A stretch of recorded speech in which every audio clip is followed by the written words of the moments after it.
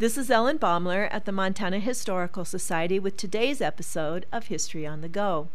Culturally scarred trees in Glacier Park, in the Nez Perce and Bitterroot forests, in the Flathead Lake area, and in the Bob Marshall Wilderness and elsewhere in western Montana are indicative of travel corridors that Native people used seasonally.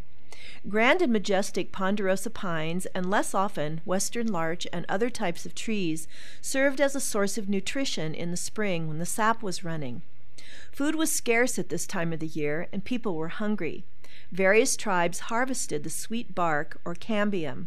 For the Salish, it was women's work. They used a stone knife or axe to make a foot-long waist-high incision on the outer trunk of the tree.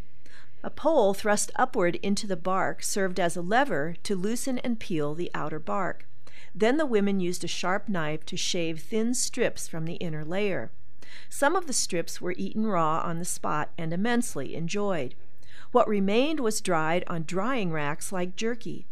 When the strips were completely dry, the women pounded the strips into a fine powder and used it as a nutritious sweetener. The procedure did not kill the tree, and often the scars are so old they are nearly healed over.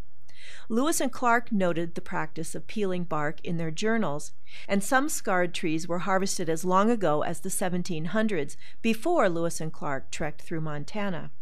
Ponderosa pines are not ready for harvest until the bark turns its reddish color when the tree is 200 years old.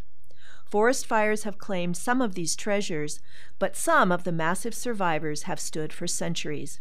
This is Ellen Baumler at the Montana Historical Society.